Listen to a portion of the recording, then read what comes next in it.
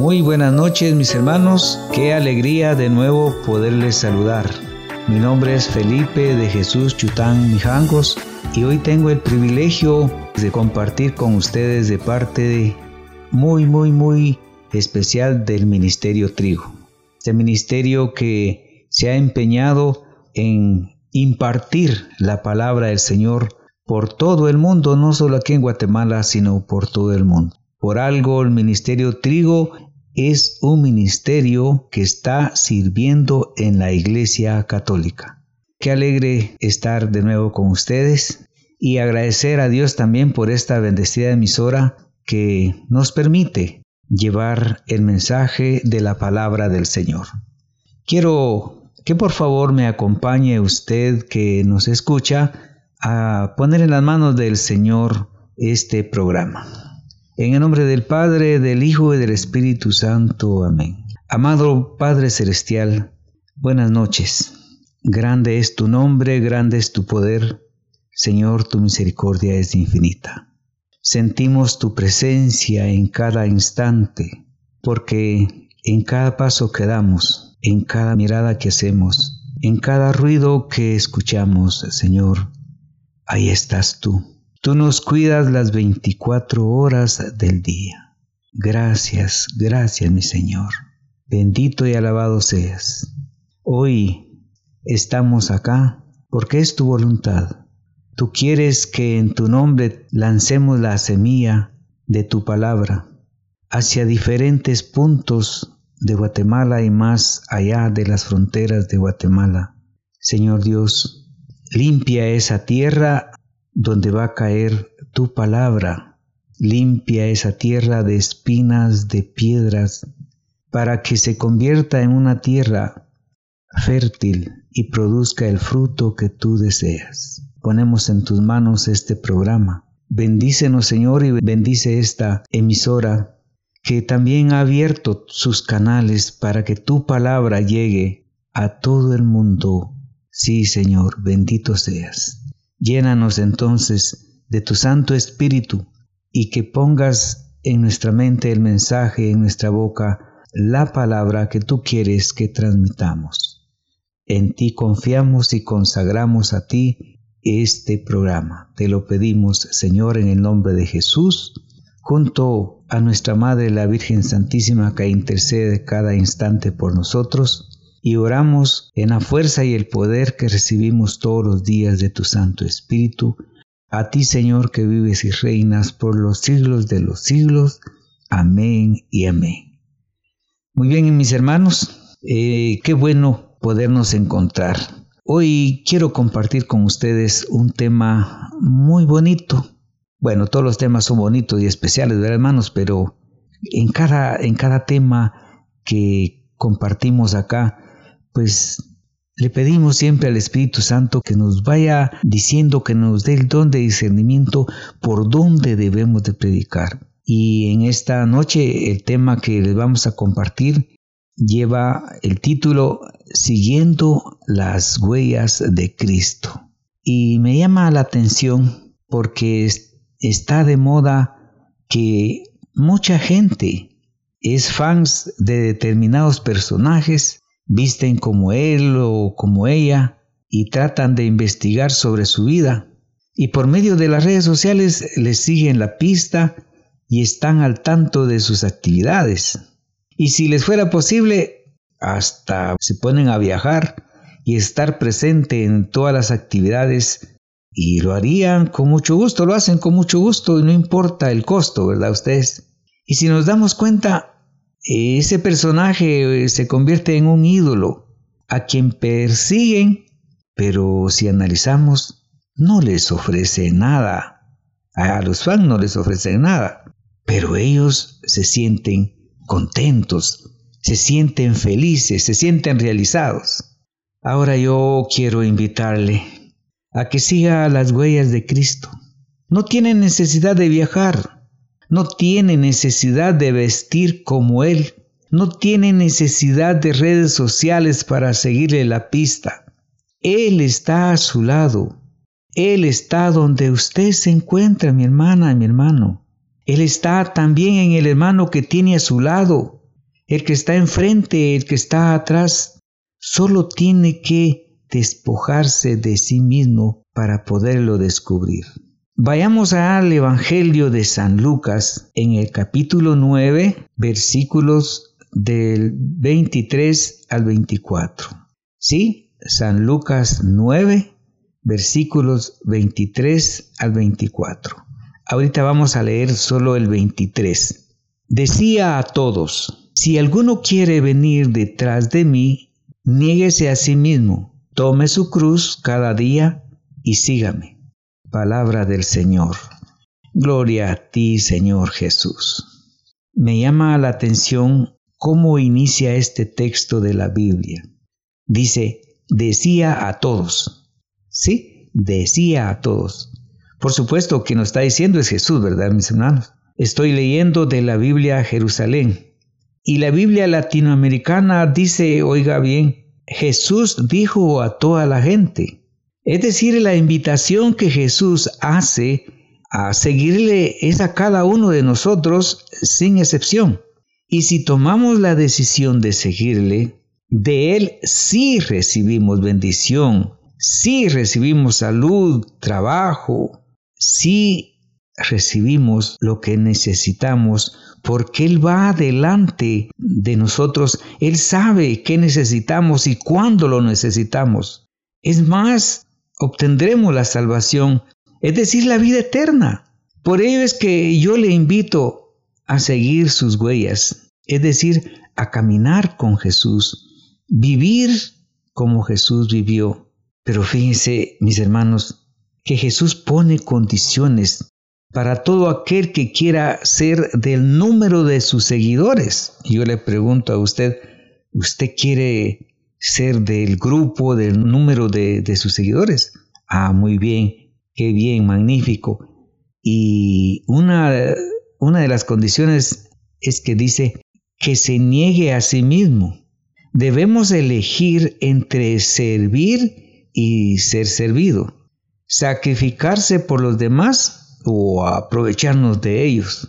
Negarse a sí mismo es llevarse la contraria. A veces consideramos el yo, o sea, yo me pongo en primer lugar, ¿verdad? Ustedes, nuestro egoísmo como lo más importante del mundo. Buscamos nuestro gozo, solo buscamos nuestro gozo, buscamos nuestro placer, nuestro prestigio. Y ya el centro de todo esto no es Dios, sino nuestro yo, nuestra satisfacción. Es decir, en primer lugar, aparezco yo.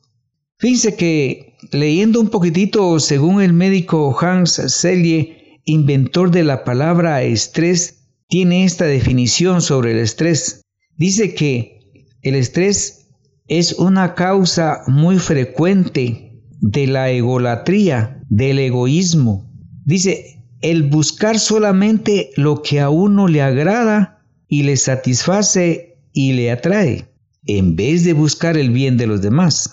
Entonces, mis hermanos, el negarse a uno mismo puede liberarlo de una alta dosis de estrés. Y óigame, ¿cuántos cientos, miles de hermanos, de personas de que tienen un grado de estrés muy elevado? La experiencia ha demostrado que el negarse a sí mismo conmueve de tal manera el corazón de Dios que ante el sacrificio propio, imagínense, Jesús, el poderoso, el fuerte, Él se inclina incondicionalmente. Ay, Dios, créanme lo que a mí me da como tristeza, porque lo veo como que anda rogándonos para que nosotros podamos aprender a negarnos a nosotros mismos. Yo le invito, haga la prueba.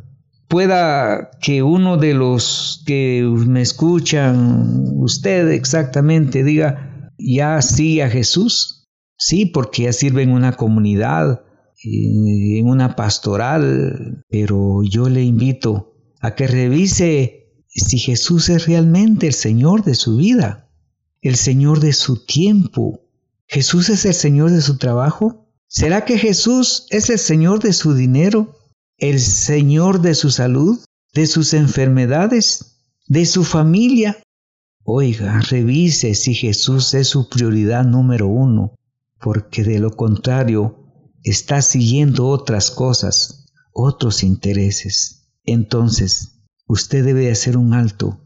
Examine si realmente Jesús es su Señor. Le preguntaron a San Vicente que cuál era la razón por la cual son tantas las personas que desean llegar a la santidad y que son tan poquitas las que lo logran alcanzar. Y él, serenamente, tranquilo, le respondió: la razón por la cual tantos empiezan el camino de la santidad y no logran alcanzar es porque no se niegan a sí mismos. Oiga, qué tremenda esa respuesta. Nos interpela a todos. Muchas veces nosotros no nos negamos a sí mismos, buscamos prácticamente lo que a mí más me interesa. Un ejemplo de negarse a sí mismo, podríamos empezar por algo pequeño. Negarme a ver un programa favorito en la televisión, ¿verdad? Hoy está de moda las novelas. O negarme a comer algo que tanto me gusta. Pero eso sí, si me niego a comer algo, también dárselo a quien lo necesita. O ofrendar en su parroquia, en una comunidad, en su comunidad. En las parroquias siempre hay una pastoral de acción social. Mis hermanos, hay muchas formas de negarse a sí mismo e iniciar el camino de seguir al Señor. Otra condición que Jesús pone para que lo sigamos es que tomemos nuestra cruz de cada día. Es posible que usted se pregunte: ¿y cuál es la cruz de cada día? Pueda que sea una enfermedad, unos malos vecinos, unos malos compañeros de trabajo, o que no hay comprensión con su pareja, con sus hijos, o en la comunidad o en la parroquia donde asiste, o puede ser que esté viviendo una pobreza en su economía. Todo esto usted lo puede llevar de una mejor manera. Convivir con todo esto. Cuando lo lleva a los pies del Señor. Recuerde que Él mismo, Jesús, ha dicho: vengan a mí todos los que están fatigados y sobrecargados, y yo les daré descanso. San Mateo 11:28.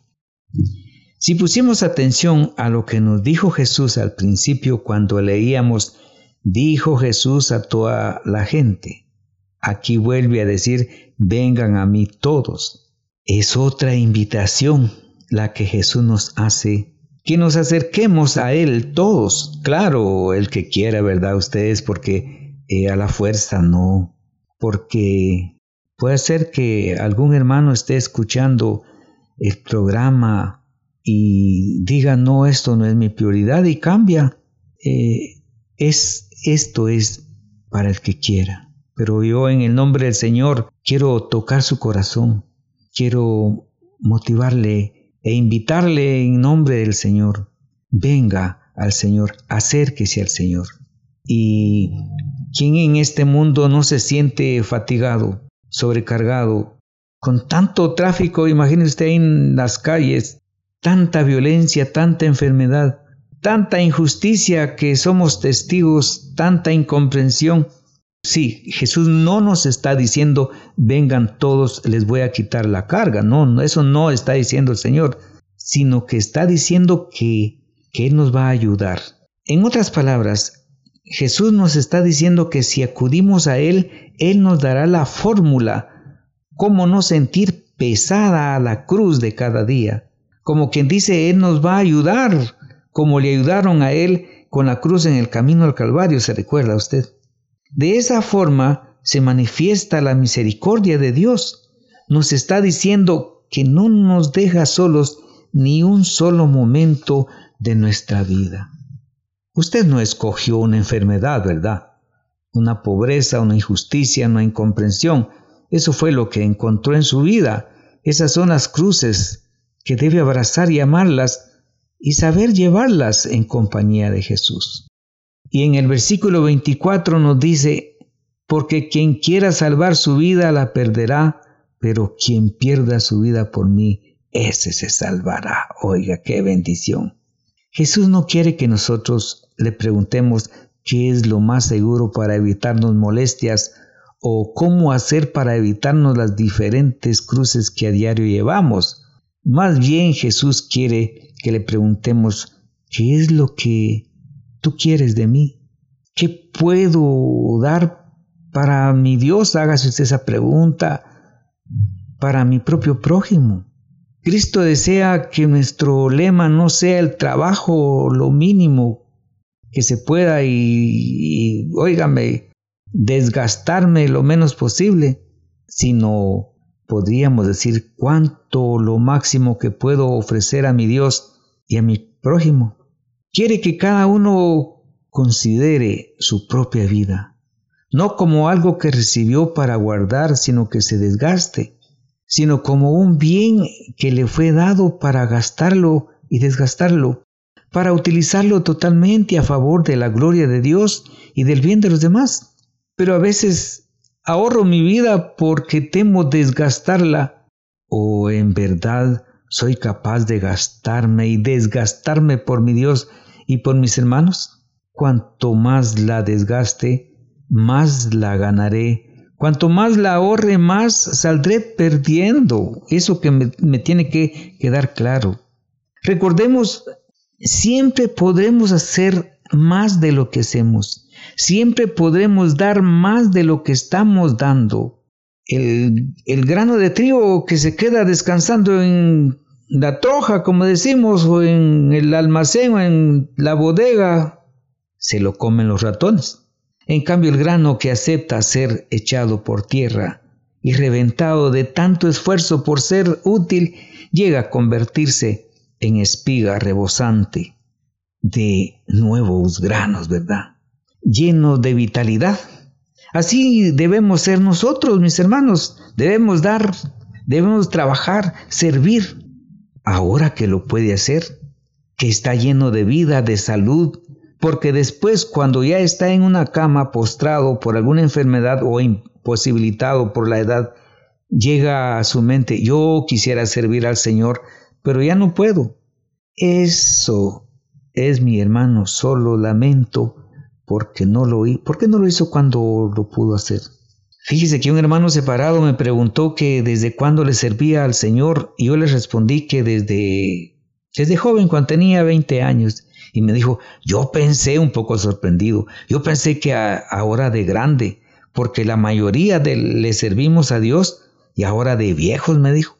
¿Y por qué? Le dije, pues como ya hemos disfrutado la vida y ya no tenemos en qué entretenernos, entonces nos dedicamos a servirle. Créame usted que me escucha, eso me sorprendió. Por eso no le sirva al Señor cuando ya no tenga en qué entretenerse. Dios se preocupa, se entretiene dándole todo lo que usted necesita. Por ello, siga las huellas de Cristo, porque si pierde su vida por el servicio al Señor, obtendrá la vida eterna. Que así sea, mis hermanos. Por eso den gloria a Dios y siga adelante, porque Dios le premia. Fíjese que quiero de una manera muy especial, fíjese que el Ministerio Trigo, su visión, su misión es seguir las huellas de Cristo. Por eso yo quiero ir terminando, darles este anuncio de que lo hemos venido haciendo. El ministerio ha preparado una vez por año, imagínense, una vez por año, el retiro internacional para líderes y servidores. Oiga bien, para líderes y servidores. Si usted no es líder, pero es un servidor, pero si aún usted no está en ninguna comunidad, pero le llama la atención, venga a vivir este retiro. Oiga, lleva como lema, la pasión por el reino de Dios desarrolla un sano liderazgo. ¿Y cuándo va a ser? Óigame, ya viene, la próxima semana es del 24 al 28 de julio. ¿Dónde va a ser el lugar? Casa de Retiro La Milagrosa, ubicada en el kilómetro 37.5, ruta a Chimaltenango, Guatemala. ¿En qué horarios? Oiga, iniciamos el día miércoles 24 a las 16 horas y a las 16 horas se van a reunir todos los hermanos en el Ministerio Trigo. ¿Sí? Inicia entonces el día miércoles 24 y concluye el día domingo 28 a las 13:30 horas. ¿Y qué incluye? Incluye todo. La donación es de $245. ¿Sí? $245.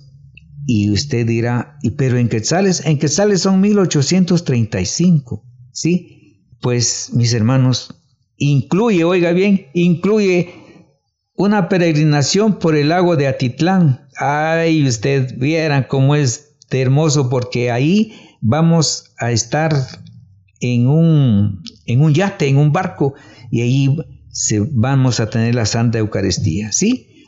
Y algunos temitas que le voy a dar de los que se van a tratar ahí está el encuentro permanente con Cristo, visión del reino de Dios, oiga qué bendición, echando raíces, ay Dios, ustedes, el Espíritu Santo y el liderazgo. Otro tema, fortaleciendo mis áreas débiles, sanando mi pasado, bases de un sano liderazgo, liderar al estilo de Jesús. Y no puedo seguir por factor tiempo, pero mis hermanos, la invitación se las hace el Señor. Imagínense, vienen hermanos de El Salvador, de Costa Rica, ya nos dieron su itinerario, ellos ya están, algunos hermanos de Costa Rica vienen desde el día lunes, fíjense ustedes, qué bendición. Entonces va a estar con nosotros el padre Hugo Estrada y el padre Julio César Calel, y pues va a estar el equipo de predicadores del Ministerio Trigo. Mire usted, aquí en el ministerio, pues todos estamos en movimiento preparándolo. Acérquese, anímese, el retiro es para usted. Dios le está llamando, ¿sí? Así es que les invitamos y nos vemos aquí el miércoles 24, ¿sí? Les agradecemos en el nombre del Señor, que Dios les bendiga. Siéntanse ustedes ya parte del Ministerio Trigo. Bendito sea el Señor por este momento que hemos compartido con ustedes. Digamos, gracias Padre, gracias Hijo, gracias Espíritu Santo por iluminar al Ministerio Trigo para que en tu nombre lleve tu palabra, tu mensaje a través de diferentes eventos, congresos, seminarios, talleres. Señor Dios, tú sabrás cómo guías al Ministerio Trigo. Bendito y alabado seas. Nos sentimos alegres y felices porque tú eres el que mueve corazones y el que haces toda tu obra. Gracias te lo pedimos en el nombre de Jesús. Amén y amén. Mis hermanos, Dios les bendiga. Estuvo con ustedes Felipe Chután. Que la pasen muy bien. Feliz noche. Que descansen. Bendiciones, hermanos.